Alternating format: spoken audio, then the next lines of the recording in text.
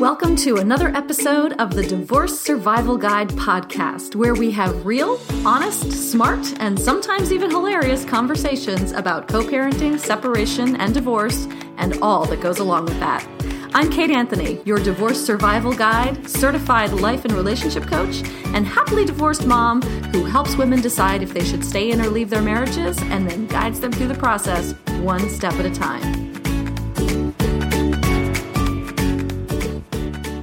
Hey loves, thanks for tuning in. Today we have a great episode. My colleague Lindsey Ellison is joining me today, and Lindsey is talking to us about how to actually work with and continue to communicate with someone who is a narcissist.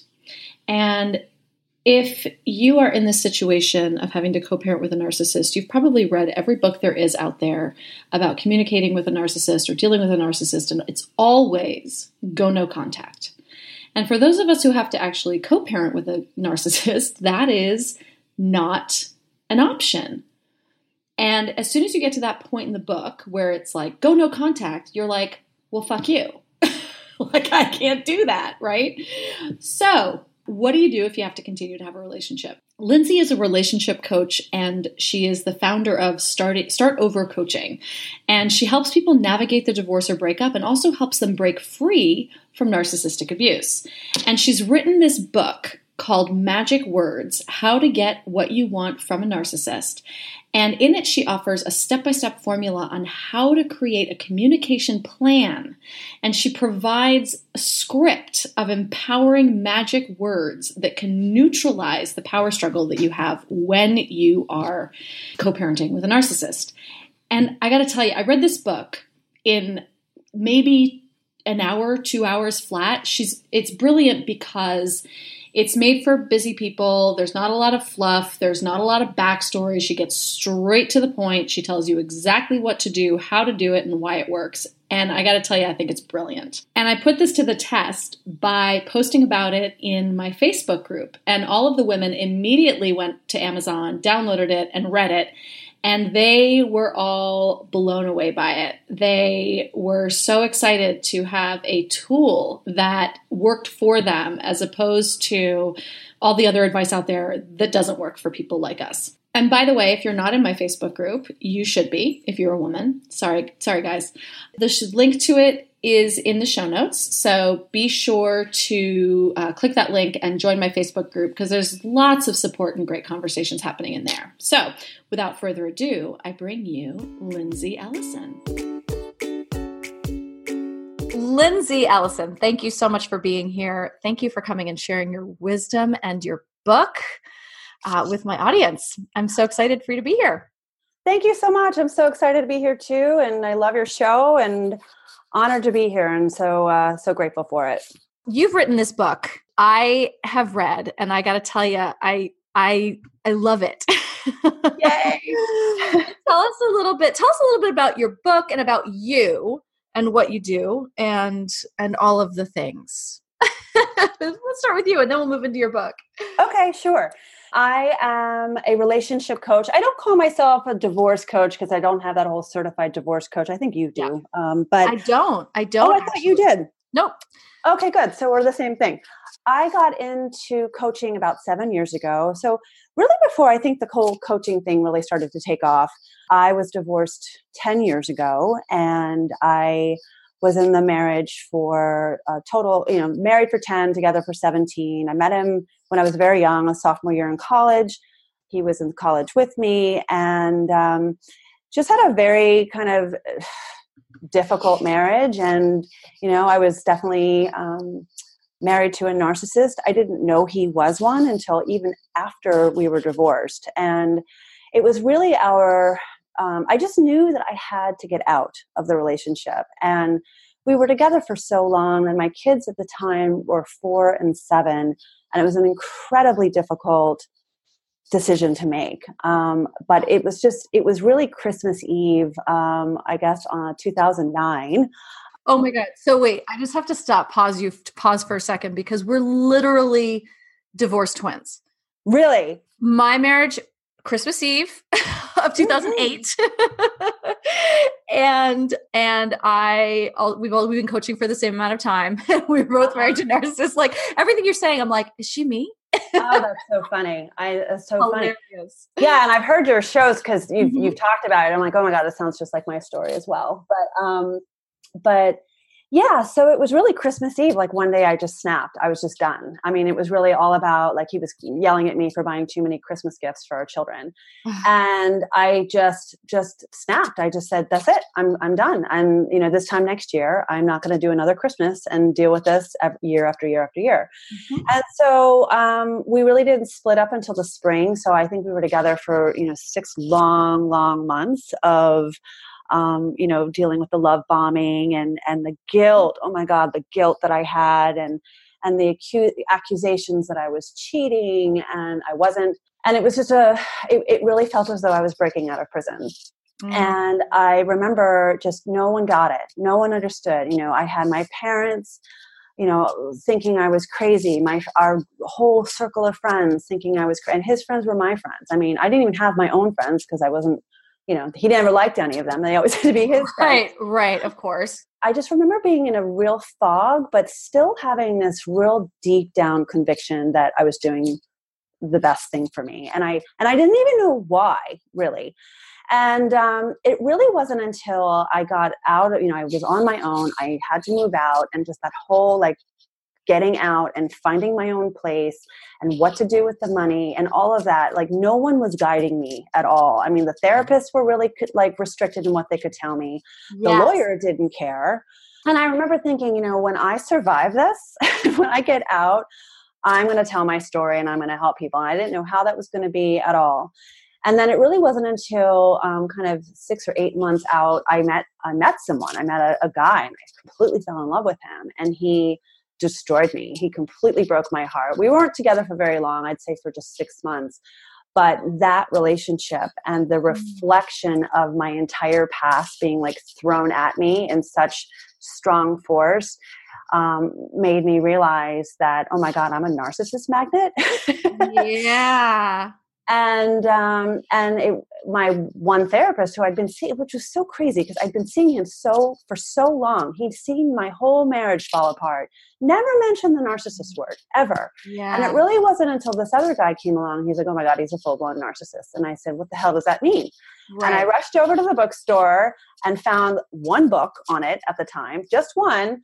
Yeah. Now there are many. And that was kind of the beginning of it all. And I remember thinking that the information that was out there at the time was really shallow. And I also needed to figure out how to heal from this and how to like get my shit together, basically.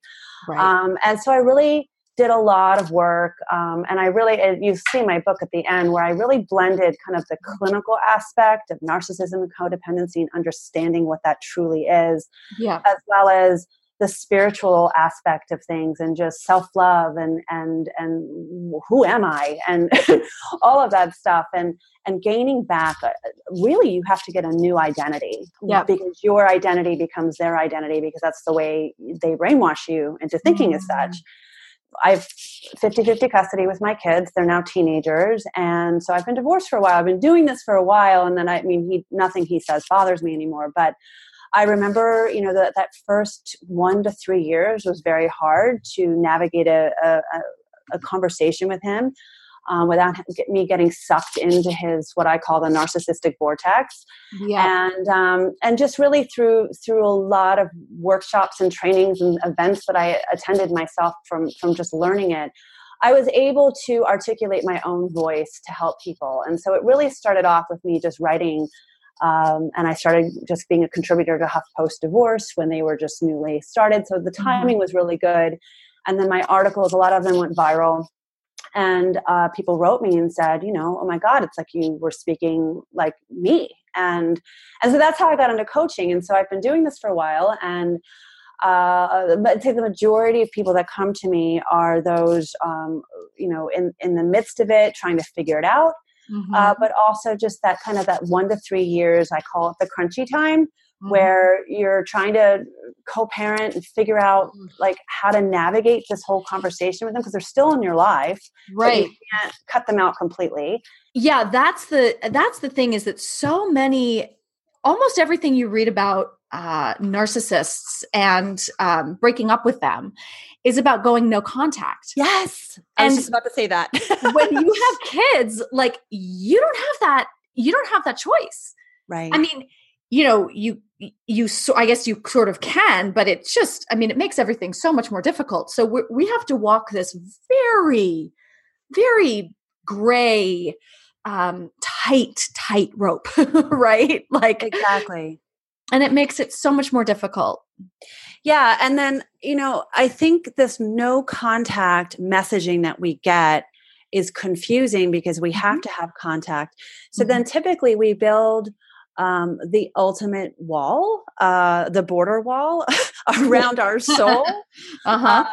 And then we look at the narcissist or the person we're trying to co-parent with as an enemy, or where we don't know how to manage our own emotions around every time they text or email us. So what I typically found is that every time their name pops up on your phone, it's a trigger, and it sends you back 7 years. It sends you back to where you were when you were feeling really weak. And so I would always hear like, I was having a great day. And then he kept blowing up my phone, asking for X, Y, and Z. And now I'm a complete mess. And Lindsey, what do I do? And so really early on, I had already kind of just based on my own personal experiences, I was already telling people this formulaic approach that I really wrote the book about, which was keeping the entire engagement as a business deal, as a business transaction. Every time you are in an engagement with them, it's a business transaction of some sort. And everyone says to me, well, that's great, Lindsey, but how do I do that? Because I hate him, or he's pissing me off so much, or he's hurting the children, or he's hurting, maybe not so much physically, but just, damaging them in some way. So how do I have a conversation that's using persuasive words? So that's really how it got started. And I can go into talking about the book. Do you tell me? Yes, absolutely. Absolutely. I love that the idea that you say, this is the quote from the book. So I wrote it down. Okay, good. When dealing with a narcissist, every encounter must be thought of as a business deal. And I was like, boom, because it takes all of the emotion out of it, right? We're constantly, whenever we're in dialogue, whenever we put ourselves in the position or in the situation or in the mindset of dialoguing with a narcissist, we're already lost, right? This is not, if we have any emotions attached to it, if we are trying to reason with them, if we're trying to get them to just understand, none of it, then they're winning. We are already lost. Exactly. That's exactly right. And when you are, let's just say, and especially if it's involving your children, that's already just right there. It's emotional because you love them and you're going to do anything for them. So how do you strike that balance between making it a business deal, but it's about your kids, which they aren't business, they're my children. How do you go about doing that? And really, I think that first chapter is called CEO of Your Life. And you really have to just that alone, and thinking of you as the captain of your ship, the CEO of your life, you are in charge. They aren't. And just that slight shift in looking at yourself in a different lens and looking at them in a different lens is already empowering before you even get to choose the words and do all the other stuff. Exactly. Already that's empowering. It is. And it's a really radical mindset shift. I mean, it's really radical. So I don't want to sort of gloss over that this is something simple, that like, all you have to do is think of it this way. It's like, no. Like it's a completely radical shift in thinking, but it's one that will literally change everything. Yeah. Yeah. And so my background prior to coaching, I was always in marketing and advertising. Yeah. That's what I've been doing from day one. Yeah. I've always been in an ad agency environment, very creative. And what we do when we first take on a client, even pitching a client, when we're trying to get their business, the very first thing we do is look at the buyer persona, and we create a persona. And that requires us to do a lot of research. We'll do qualitative research, quantitative, focus groups, surveys. We are trying to get inside the mind of this buyer. And ultimately, by getting inside the buyer's mind is we know what ticks. We know what their fears are. We know what might be their insecurities. We know what is going to trigger them to buy. I mean, that is advertising. It's the art of persuasion, right? Yep, absolutely. And what's so brilliant about this is that I might be saying this too soon, but I'm going to say it anyway, is that when you're dealing with a narcissist, they are not trying to come to an agreement with you. They are trying to win a game. Yes. And so by shifting this into a sort of marketing exploration of mapping their persona and getting inside their mind, what you're doing is you're evening the playing field. Absolutely. You are turning it into, you start to play their game. And even though it's their game, by playing it, it becomes your game. Exactly. And even that is empowering, where you are, and again, I think I'm not the one who's invented this term, but manipulating the manipulator, I think a lot of people kind of cringe at the sound of that because they're like, oh, but then that's not who I am. And that's not authentic. And that's more exhausting. And I always go put it back on them like, no, what's exhausting is you trying to do the same thing over and over again and getting zero results from it. And being authentic is really speaking from your truth, speaking from your authentic self, which is what? Self-love. And if you can come at it with a place of self-love, I'm in charge, I am CEO of my life, then therefore you are speaking authentically. And in fact, you're a bit of a badass when you do it. So whenever I taught people through coaching, they would come back to me within a couple of days because, through my coaching, we might rewrite the email, or a client will send me a text before they send it off and I will rewrite it. And then they'll have 10 paragraphs, let's say, and I'll put it into 2 sentences. Right. And they're like, that's it? That's all I have to do? I'm like, yes, that's all you have to do. That's all you have to do. Exactly. And once you get the hang of it, it's really nothing will faze you. I mean, it really, and these magic words and phrases that I give, it will start to become a part of your vocabulary where you're not going to even need the book after that. Yes. Yeah, well, they will first. Well, I'm just saying, you'll just get such the hang of it. You'll have memorized it. So it just occurred to me that we're talking about your book, but we haven't named it. What is your book called? Oh, right. It's Magic Words, How to Get What You Want from a Narcissist. Yeah. Pretty simple. Pretty awesome. And magic is an acronym, right? So this isn't like fairy dust and namaste and, thoughts and prayers. This is actually a roadmap. Exactly. Yes. It's exactly it. It's the form. It's what I call the formula. It's the magic formula. And so M, we kind of just talked about it really briefly, but M is the first step, which is mapping their persona. Mm-hmm. So I give you a lot of question and answers, kind of a question and answer type format that you're going to do on your own, whether it's in your journal, or I'm going to be actually putting a digital version on my website soon so that you can just download. But but through that exercise, I give you a fictional scenario using this guy, Bill the Narcissist, to help answer the questions, to help guide you through that mapping their persona. But it's everything about getting inside their head. What was their relationship like with their mother? What was their relationship like with their father? What was their childhood like? What makes them tick? What scares them? And then that A is now going and building off of the first step of mapping their persona. It's taking that information that you just wrote down, and now you're going to assess their fears and insecurities. So I give you a list of questions there on how to do that. And then from there, you're going to come up with, let's say, anywhere from 7 to 15 fears and insecurities that you're going to say over and over again through all of these questions. And then I'm going to ask you to tally them of what the number of times you mention that. So for instance, he fears of being weak, or he's insecure about money and not making enough money. So I'll have you tally, and then I'm going to get you to pick the top 3. And then from there, you're going to now have this vital information, which is so awesome, because if you've been married to this person, you have this data. You know this man so intimately, so deeply, or woman, depending on, right?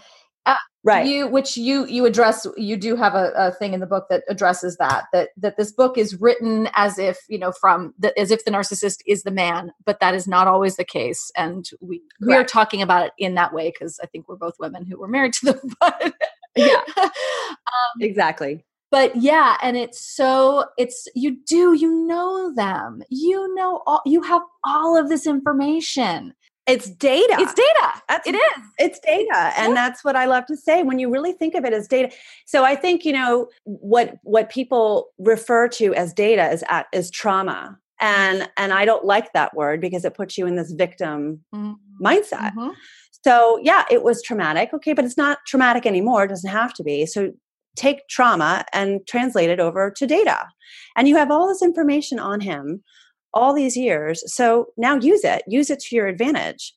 And once you've done that, you then, where we go to the G part, is through every engagement. I think this is the biggest mistake people make, is through every engagement. I don't care if it's through the smallest text.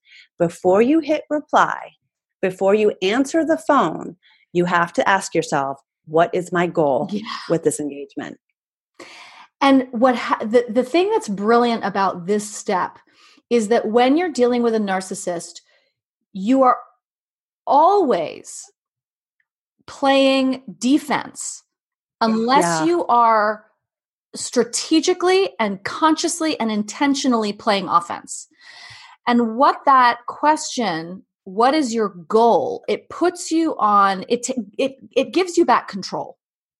Yeah. Of the, right. It has you be the one playing the game. Right. And when you answer that question, it'd be great if you were to even write it down in a journal before you even do it, because you can really get honest. It's so funny, because just earlier today, I was on a coaching call with a client of mine. It's a man. And he had, in preparation for the phone call, he emailed me the email he had sent to his ex-wife. And I just rolled my eyes. I'm like, oh God, did you hit send on that? And he said, yeah. And I said, oh gosh. And it was, he was basically talking co-parenting stuff, like shuffling the kids around. And then every so often he was making digs at her, because he's very, very angry. Yeah. And I said, so I wrote him back and I said, what was your goal with this engagement? And he actually was really honest. He listed 5, and he said, one is to, communicate with her about whatever, vacation, spring break, and all that stuff. But then a couple other things was, I want to hurt her. Yeah. I want her to feel guilty because she cheated on him and she doesn't seem to care. Right. I want her to feel guilty, and I want her to be jealous of me. And I thought, well, at least you were honest. Right, exactly. Yeah. Except that, she's probably not going to feel any of those things. I actually replied back and put my comments in red. I'm like, she doesn't care. She doesn't care. She doesn't care, and maybe she'll care about that one, but the rest she won't care about. She doesn't care if you have your life together. And I said, the more you are trying to, quote, injure them and hurt them, they're sitting over there laughing at you. They just don't care. And the more that you're trying to prove that you have your life together, the sort of more clear it is that you don't, right? Like, because if you really had your life together, but if you were really confident and if you were really over it, you wouldn't care. Bingo. Exactly. You just said the words right out of my mouth. And we finally ended up getting on the phone call. And I said, you've got to ask yourself before you go on this tirade of what is your goal. And quite simply, at the end of the 7 paragraphs, he finally admitted to me that his only real goal, tangible goal, was getting her to agree on taking the kids away for spring break. That was it. That was it. Right. And then I gave him a 2-sentence suggestion, and using, one of my magic words or phrases. And he's like, oh my God, why didn't I think about that? I said, because you didn't ask me before you hit send. Like I said, I have shared custody. He is, I guess on the spectrum, not as horrible as so many of my clients do have. But we definitely get into a stalemate where I want X and he wants Y. And in the early days, I was just so pissed off because I wanted him to hurt the way I was hurting. And I finally had to learn this. I'm like, he's always been hurting. I'm just choosing to be hurt with him. Right. And so now I say to people, there's a phrase that I use about compassion, and you can have guarded compassion. You can have boundaries with empathy. Yep. And that means you can, once you start to, and I talk about this in my book about really being able to see this narcissist in your life as a child. Yes. Underdeveloped man-child. Yep, absolutely. And it's really important, right? Because it doesn't, and here's the thing. So often what we do is, I talk about this a lot in my work too, is that people do have compassion, especially people like us, right? Who are empaths and who, codependent people who tend to be the perfect match for the narcissist.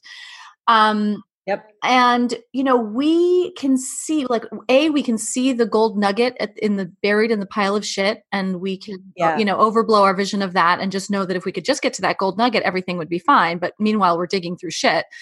And we can have compassion. And sometimes we have too much compassion. Well, he was damaged this way when he was a child, and so he doesn't really mean it, and blah, blah, blah, blah, blah, right?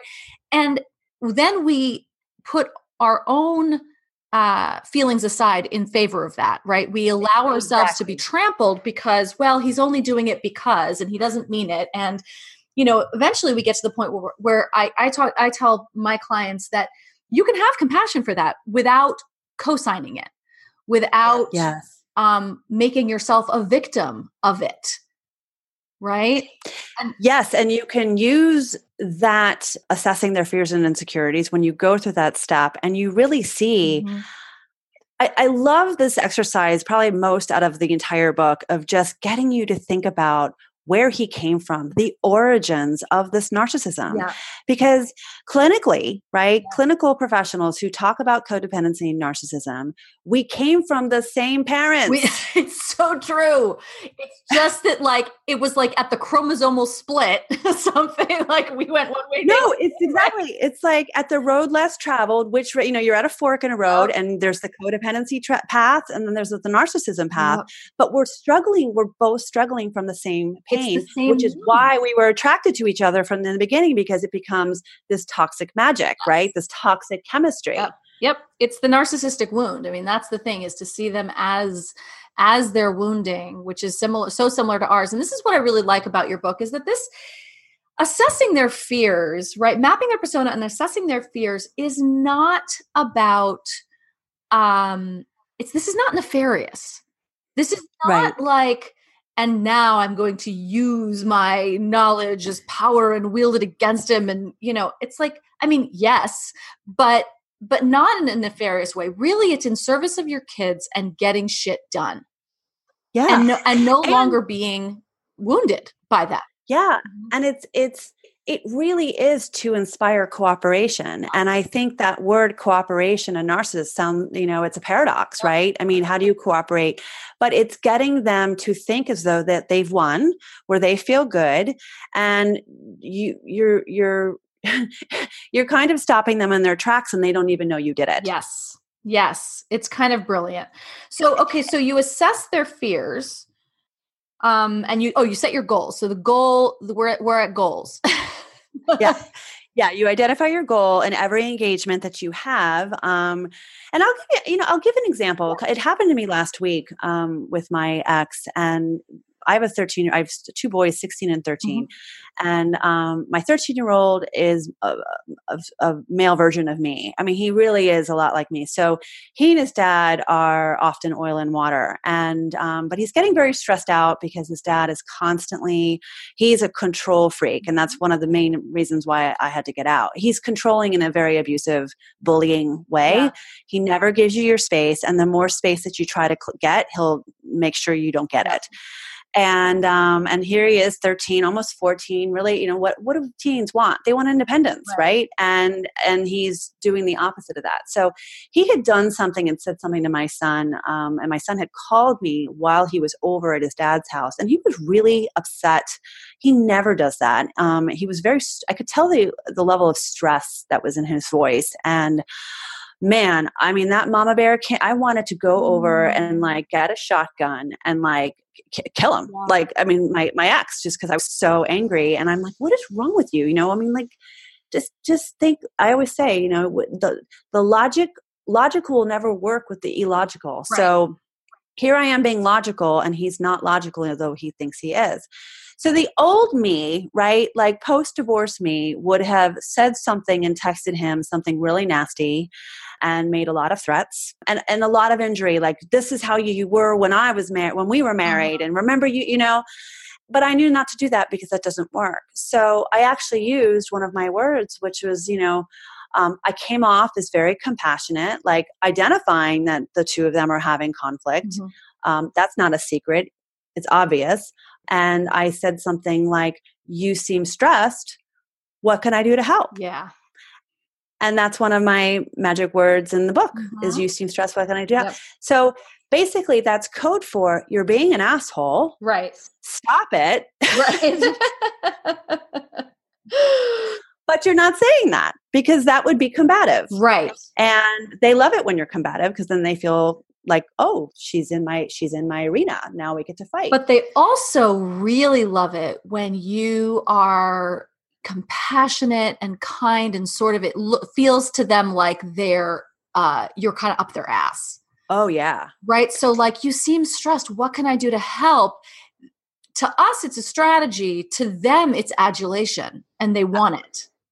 Yes. And so many narcissists have mother issues. I mean, they really do. It's not even like a cliche. I mean, they really just didn't get the type of unconditional mothering that they needed. So, which is why we came into their lives. And because we're such empaths and we love to mother, they're like, yay, I found a new mom. And you're like, awesome. And then you fall for it. Right. So by saying these kind of nurturing phrases, it's making them feel like it's allowing them to be a little vulnerable, right? And where you're like, I've got this, I can take care of this. What can I do to help? And I remember, I mean, he then said something like, yeah, it's been really awful. And so what did he do? He turned into victim. Classic move. I know him so well. I mean, I really do. So he turned into a victim, told me about his job, and told me about his horrible commute. By the way, he's had this horrible commute for 25 years. So this isn't new. But according to him, I guess it is. And so what he wanted me to do, I could see where this was going, was that he was setting me up to basically give him a hall pass for his bad behavior. And I didn't, right. And I said, nope, I'd like to help. Maybe I can, I'm suggesting basically more ways that I can be with my son on his time. That's what I wanted. And he said, okay, because he realized somehow in my, and I'm kind of only giving a high level of this long texting that we did. But at the end of the day, this is a freaking miracle. This is why I'm telling you, to all of your listeners, that the book works, because I got him to go to therapy with my son.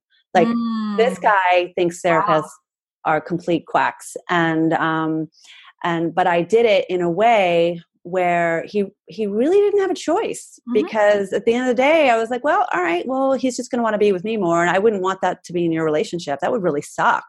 I would really hate for our son not to have a relationship with you. And it's really turning into that way. And I'm here for you. I'm on your side. Right. And your goal is to get him to treat your son better. Yeah, that was my goal. Exactly. Yep.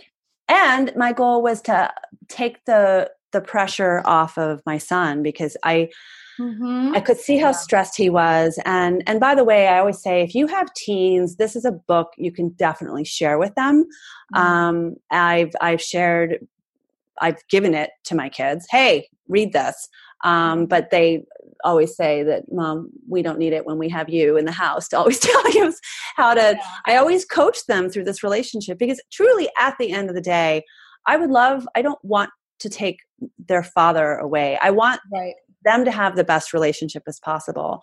But when I start to see my kids stressing so much, then I'm like, oh, that's going to be a problem, because there's only so much of that I'm going to allow. And as I've coached my kids through these magic words and phrases, it's such easy words that they can use when they're over at dad's house. For instance, with my ex being as anxious as he is, and I have coached my kids why. I've mapped my ex's persona over and over and over to my kids so that they know how he was raised. Yeah. Remember how grandma and grandpa did this? And, they know his childhood. Yeah. And I will say, he never got the nurturing from his parents to be the super successful guy. It's very important to him. We know what his fears or insecurities are. I said, so when he's pushing you and pushing you and pushing you, he's having an anxiety attack, basically. Right. And by you ignoring him is only going to make it worse. Right. So another one of my magic words or phrases is everything is going to be okay. Mm-hmm. Mm-hmm. I keep telling, and so Nico, my younger son, keeps saying like, Mom, that's like brilliant. That's the brilliant one. That's my favorite one, because when he's asking my son over and over about whatever test, he'll say, Dad, everything's going to be okay. I'm on it. Yeah, right. And then it instantly takes the pressure off. Now, when you talk to your kids about this and they read your book, I mean, how aware are they of their dad as like, I don't identify my ex as a narcissist to my son. Mm-hmm. I mean, I work with him on certain things. They're doing well right now. They phase in and out, right? How old are they? He's 13. Okay. He's 13 but he worships his dad. He's actually a mini dad. He's exactly the same. That was my first son. Yeah, they're like peas in a pod, the two of them. He worships his dad, but also, at times, probably like, a year or two ago, they were clashing a little bit. And I would say, this is how daddy needs for you to talk to him, and, mm-hmm. try this. And I would give him these things, but I wouldn't talk to him about his father as a narcissist. So talk to me about that and your experience with that. Yeah, it's a good question. I think I was keeping it from them for a long time, but the problem is all the work that I do, it's really hard to hide from it, just because of my professional nature in this business. Mm-hmm. I remember when I was newly separated and they were little, they did really, both of them just worshiped him. And it was very hard. They were so confused.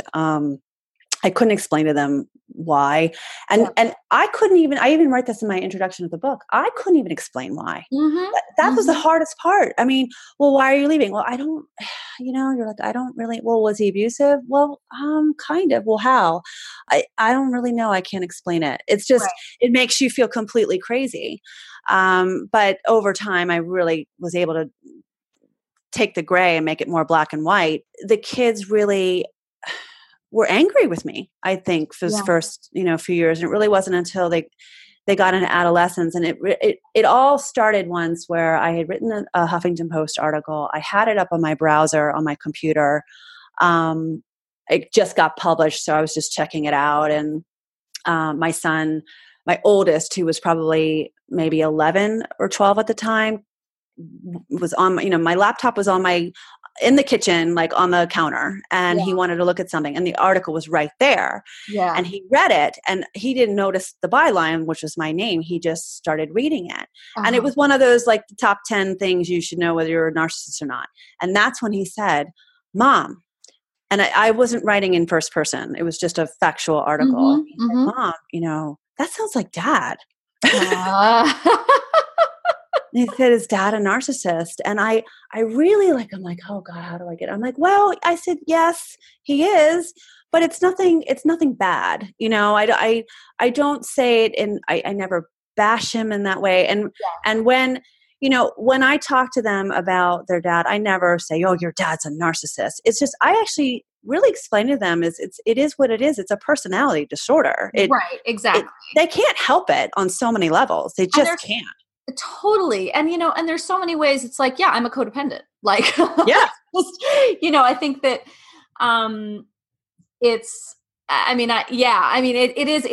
feels different, but ultimately at the end of the day, when you there's a spectrum, by the way, too, right? I think we should be really clear that when we talk about narcissism, there is a spectrum. There is just basic, narcissist.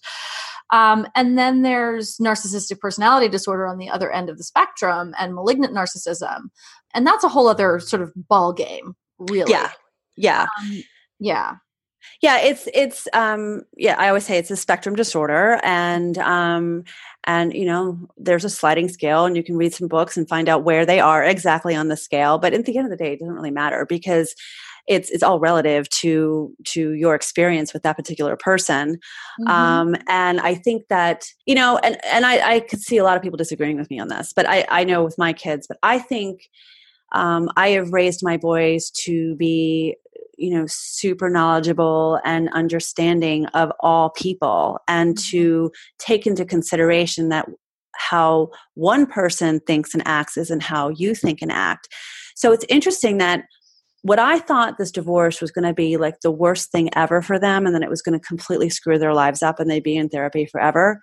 It has really helped give us a lot of conversations. And I'll sometimes say, especially to my 13-year-old, I'm like, babe, I am so sorry you have to deal with this. It's not something the average 13-year-old should have to deal with, but it's the way the cards are dealt, and we got to deal with it. That we got to work through this, because if you're not going to learn this now, you're going to learn this in the workplace. You're going to have a boss who's difficult. Absolutely. Yep. And so I really try to give them kind of more of a practical look at it, and not from a victim standpoint of like, oh, your dad left us, or your dad did this. And I don't. It's just, I always say it's just the way it is. It's just it's the choices we make, and then we got to live with our choices, So I think it's something that for anyone who's like, do I tell my kids they're a narcissist? I mean, he's a narcissist. I think it's really up to you. You can use that word or not, but definitely as your kids get older and you see them struggling with this particular parent, I think it's best to explain to them, like, this is okay. Now you're starting to see it, Right. Here's how I deal with it. Let me give you the same tools. Because if you give them these tools now, you are reducing their chances of marrying their mother or father. Yeah, exactly. I mean, so down the road. Here's the way I look at it. I mean, I don't think you need to label it, but you do have these tools, right? So if your kids are starting to have the same issues with their other parent that you were having, you can provide them tools without labeling them. Exactly. Right? And I think that, we have to be careful, especially with younger kids, that they tend to see themselves as a combination of both parents. And so if you say that there's something sort of clinically, wrong, or, there's like a diagnosis on one side, they'll internalize that and think that they're half of that. Yeah. So, we have to be really a little bit cautious about that, especially with younger kids, but you can still talk them through all of this without naming it, without saying it, without, I have a dear friend who co-parents with a malignant narcissist, like super abusive, super bad, but it's 50-50 custody. And his daughter is 8, and he never somehow, by the grace of God and all of his glory, all of my friend Matt's glory, not God's glory, somehow, because of all the work that he's done in therapy and how hard he's been working to recover from this marriage, he never badmouths his daughter's mom. He never says, but his daughter gets it. She's extraordinary. She's very astute. And from a very young age, she was naming things that were like, whew, no 6-year-old should be naming, but at the same time, like, she's very intuitive, but, she'll now say like, gosh, daddy, it's really different when I go to mommy's house. She does this, this, and this. And he'll just be like, I know, kiddo, and I'm sorry. But that, those aren't the rules here. And this is how we do things here. And she's really able to see which parent is actually taking care of her and, really, and has her best interest at heart. And as his therapist says, she's not going to be 8 forever. So as she grows up, as these kids grow up, they really start to have more choice, and they see things more clearly. And, as long as we stand in our power and I always talk about keeping our side of the street squeaky clean, our kids later on, they're going to figure it out. They'll know. I had an interesting call with my aunt, like, I don't know, a year ago. And well, she and I don't talk very often, but when we talk, it's like marathon 3-hour phone calls. And Uh-huh. she is the sister of my mother. And my mother died when she was very young, when she was 34 from a car accident. So I never got to know her. And I had this conversation where I don't know what sparked it, but she started telling me the generations of dysfunctional marriages and suicides that have Oh gone my on. God. Grandfathers and alcoholism and abusive marriages and it comes all the way down to as short as I can see, which is my grandmother, great grandmother, my aunt, my mother, because my dad's a narcissist. And she said something to me like, Lindsey, you are breaking the family cycle. Yes. And Yes. and I hope I am. I mean, I always say I'm a recovering codependent. Like, it's not Yes. something that I can always fall back into it. I do fall back into it. I have my Yep. triggers. Yep.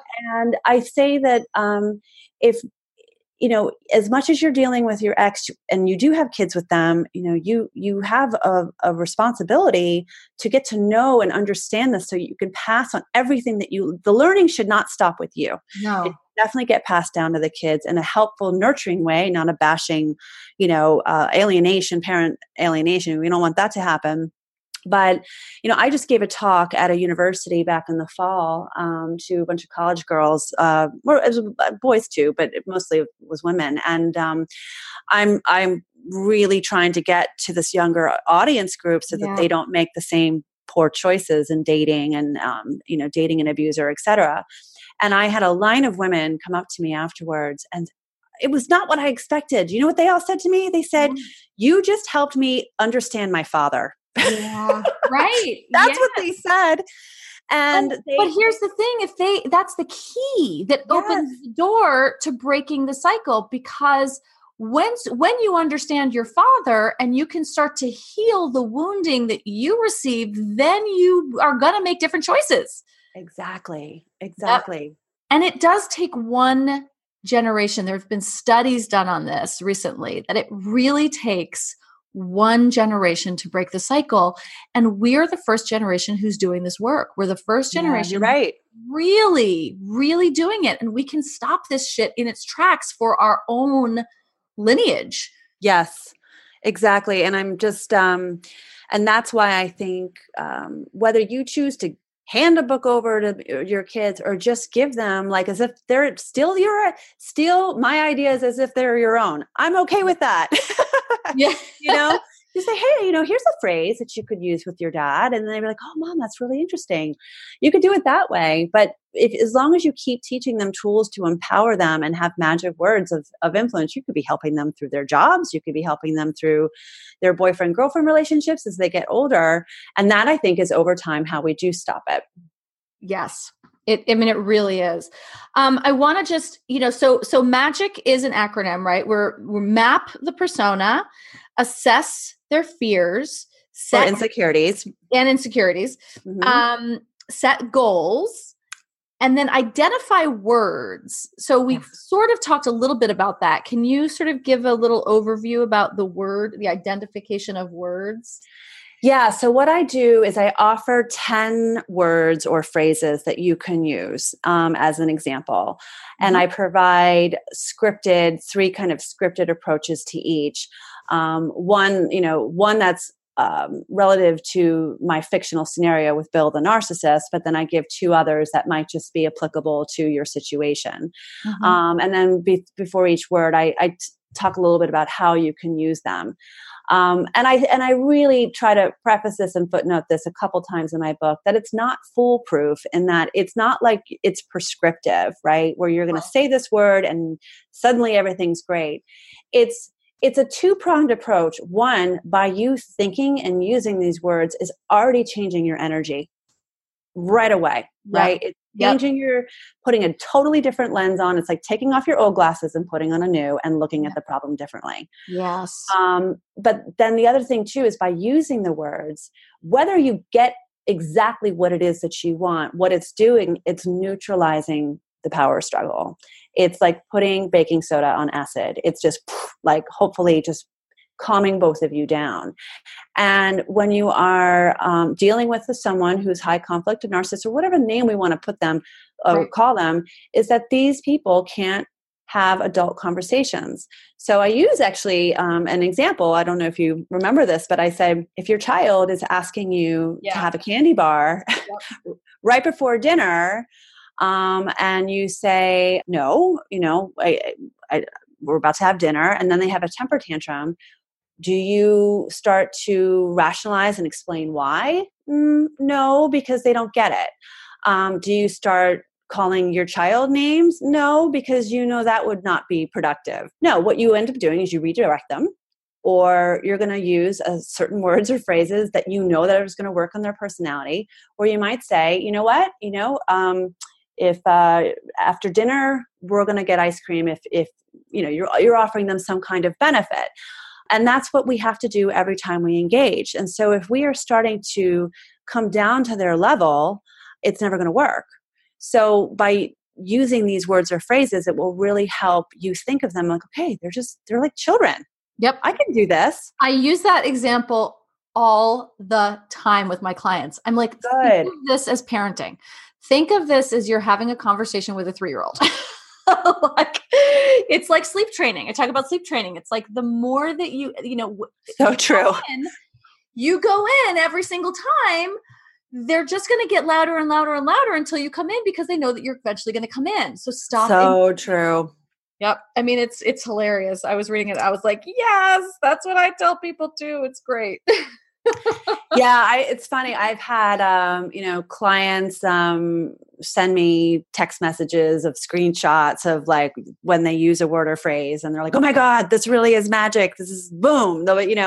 And a lot of times it may not be an actual like 1 + 1 = 2. Like I use these 2 words and then I get a new response. But over time, if you just keep doing it, and I even say that, even if it's not giving you yielded desirable results immediately, keep doing it. Just like you said, sleep training, over time, you get trained and they get trained. Yes. For you to not engage. Yep. Sleep training is as much about training us as it is about training. It's so true. Oh my God. I have trauma from that. Just, I do too. like, do I go upstairs? He's crying. I want to go and hug him. I mean, it's so hard. So hard. Oh my gosh. So, and then the last part is communication. Yeah. So that's basically kind of the final chapter that just puts it all together. How do you do it? Yeah. And really giving you kind of that, it's like me pushing you off the ledge and going, you can do this, and to, where I hope to manage your expectations, and that it may not yield positive results instantly, although sometimes it does. I mean, I'm always amazed when I do it. It really depends on the scenario.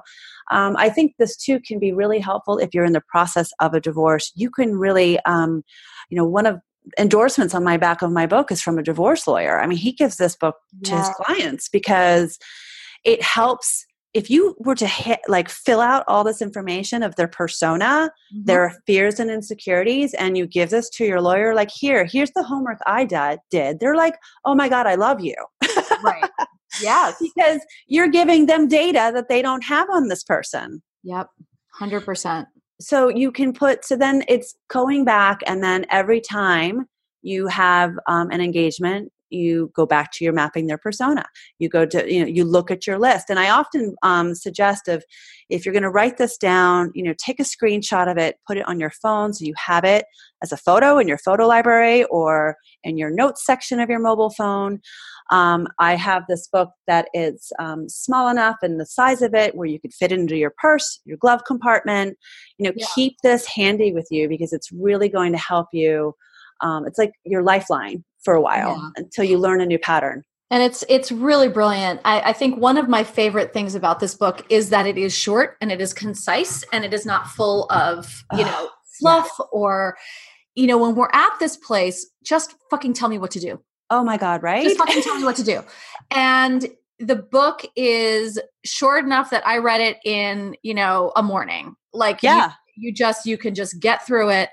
And I highly, highly, highly recommend it to everybody. It's on Amazon. It will be linked in the show notes, obviously.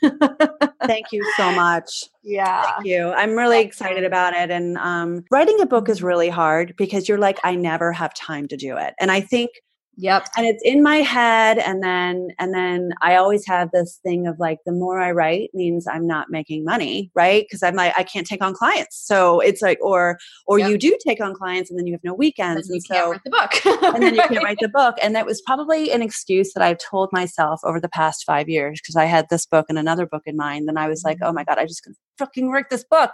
And so I did it, and I'm so happy it's out there. It really is like giving birth. And it's I would never write something if I didn't know it wouldn't help people. And I know it will. So I really hope your listeners can take part in it. Absolutely. Yep. I am, like I told you, I'm already plugging it in my Facebook group and and on the podcast, because I think it's really worth it. Awesome. Absolutely. Yeah. Well, Lindsey, thank you so much for coming on. I so appreciate it. And you're so welcome. Thank you for having me. Yeah. And thanks for the work that you do. I love collaborating. I love collaborating with women who are doing the same stuff and walking the same path. Yeah, no. And I actually have a podcast too. Now I haven't given any shows to it in over a year because of the book. Yeah. But if you guys want to check out my podcast at Start Over, Find Happiness, all I do is interview experts in it. And I loved it because it was my 1 hour out of the week where I could talk to other people other than me. Right. Because we all are here to help, and we all have our own unique voice, and we all will say something that will resonate, differently with other people. And that's why I also like to kind of collaborate as well. We're all here together to do the exact same thing, is to help people get past their shit. Absolutely. Amen, sister. Well, Lindsey, thank you so much. I so enjoyed this conversation, and I look forward to everyone reading your book. Well, thank you. Thanks, everyone. Thanks for listening to the Divorce Survival Guide podcast. You can find me over at kateanthony.com, and be sure to subscribe to this podcast on iTunes so you don't miss an episode. See you next time.